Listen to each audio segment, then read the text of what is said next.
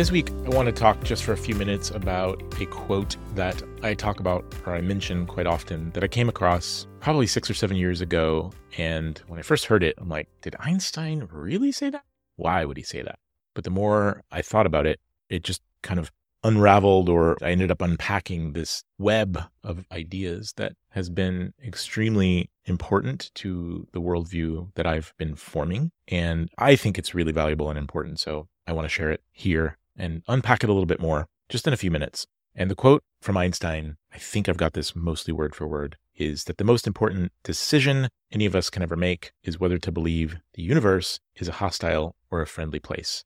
And if you just pause for a minute and think about probably 3 different elements of this statement that got me so curious. First of all, I'll start kind of from the back and move to the front. The universe being either hostile or friendly. Clearly, there's a lot in this universe that, from the perspective of humans, is very hostile, right? You can't live in space. You can't live in the desert. You need water. We need oxygen. There's this kind of very careful balance that's required temperature-wise. It's a bit fragile, right? The ecosystem that supports life and allows us to thrive is something that could really be seen as hostile. And you've got the eons of time that humans have lived through where we've had to survive through cataclysms. We've had to survive natural enemies and predators, et cetera, et cetera, et cetera. And biological challenges or biological enemies like viruses and bacteria. And it's easy to see that there's a lot of hostile in the universe for us. And yet somehow it's also a place where we can thrive. And there's so much working for us. And it really strikes me as impossible to prove one side or the other. If you decided to believe that the universe is a friendly place for us, how can you prove to someone who thinks it's mostly hostile that it's true? You can't, and vice versa, same thing. So it's not really an objective thing, it's a subjective thing. And why does it matter? Why would he say that it's the most important decision? So I'm actually going to go to the beginning and then to the middle. So hostile or friendly. Maybe you could even think of sort of chaos and order as parallels to these 2 opposite opposing truths that seem to coexist at the same time. And then it being the most important decision that we can make. I want to talk about decision in a minute, but first, why is it so important? Well, I think it's so important because, and maybe why he said this, is because it informs our worldview. And like I said in the first episode, I think it's so critical that we recognize that we are affected dramatically by the way we see the world. And if we see the world as really hostile, if we see everything as working against us or all these forces that we have to fight against, it's logical to live our lives from a perspective or with the priority to create as much security, safety, protect our families, create as much comfort, and live the most suffering-free lives we can, and really just make it about protecting against that outside hostility that's all around us, if that's what we see. Versus if we see the world as friendly, we say, well, perhaps we could see everything as working for us, and every single thing that ever happens in our experience as a learning opportunity and something that's for us, that the universe is kind of giving us this potential to learn in everything. And that maybe each and every one of us is just an expression of the universe learning about itself. And this is a really deeply kind of meta concept, and maybe even one that goes into the realm of spirituality. And it's fascinating to me. And I won't go so deep into this right now, but perhaps for any of you out there who have ever had experiences with, let's say, mushrooms. I've never tried LSD, but most of the people I've talked to who have had some kind of experience with plant-based psychedelics have come to some similar hypothesis or maybe even conclusion that, yeah, we seem to really be part of the universe exploring itself and trying to learn. And I think this makes a lot of sense based on my experiences, but it's a choice, I think. And so let's go to the choice part.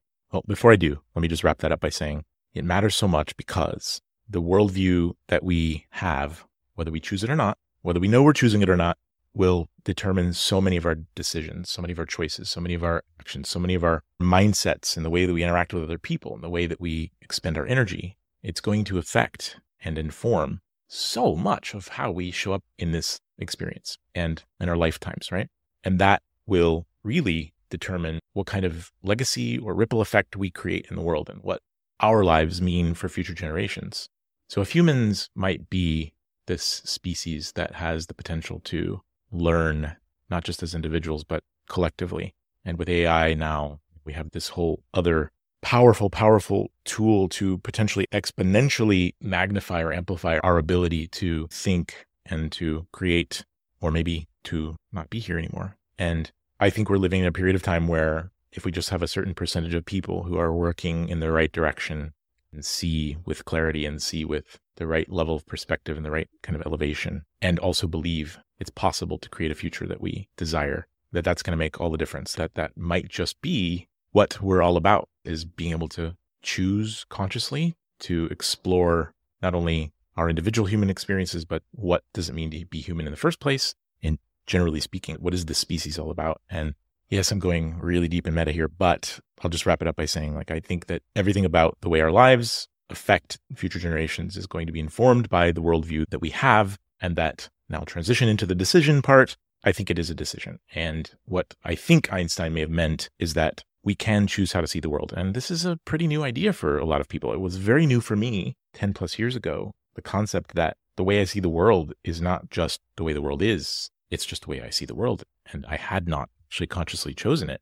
It had been chosen incidentally by the way that I'd been programmed to see the world, through ideas that had been given to me through my parents, through culture, through religion, lots of different kind of assumed, let's say, presuppositions that have been baked into my head, why the world is and the way the world is and how to see it. And I didn't realize that these were choices. I could actually choose what to believe. And I won't go too deep into that today. I've made some videos on this before. Tony Robbins talks really well about this in Awaken the Giant Within. I love the way he talks about beliefs and how we can actually intentionally reprogram beliefs that don't serve us. And this was just a fascinating process for me to go through, to realize this is true.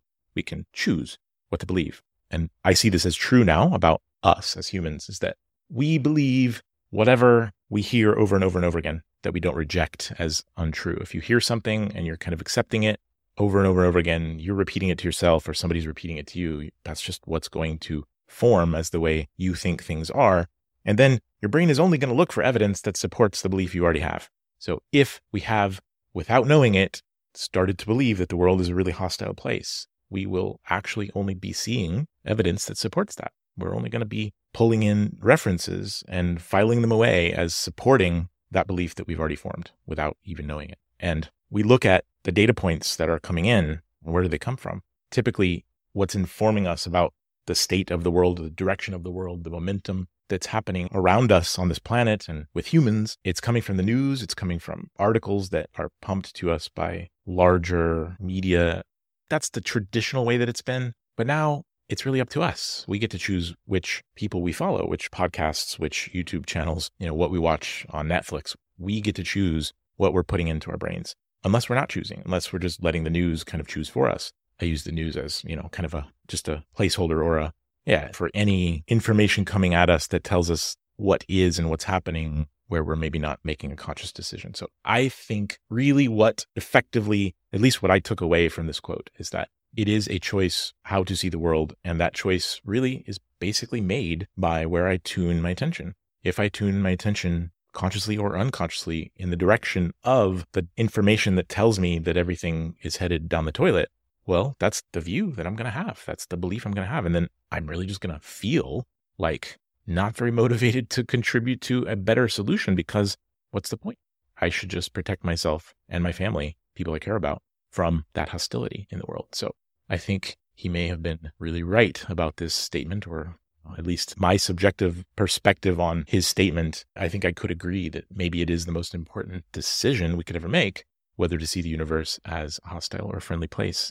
And it's one that I've been working on making for quite a while now, through intentionally looking in the direction of finding evidence that maybe there's some amazing things happening on this planet. Maybe there's a ton of amazing people on this planet that I could surround myself with, and we could all row in the same direction and create a future that we desire together. The only chance we have is to believe that, in my opinion. And if you're with me, then that's what the show's all about, is choosing that potential path and choosing, again, not to ignore how challenged we are right now with such major situations that are really looking scary, right?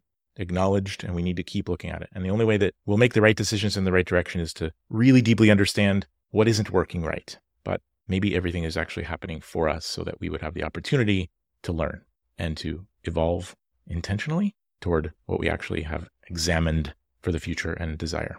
And that leads me into next week's topic, where I'm going to start talking about a book that I read last year called Long Path by Ari Wallach, where I think he's given us some incredible content around some incredible ideas and language around how to see ourselves as better ancestors for future generations. So hope you join me for that. And thank you guys for being here, for listening. If this is interesting for you, anybody that you know that might benefit from these ideas, I would really appreciate sharing. Thank you, and see you next week.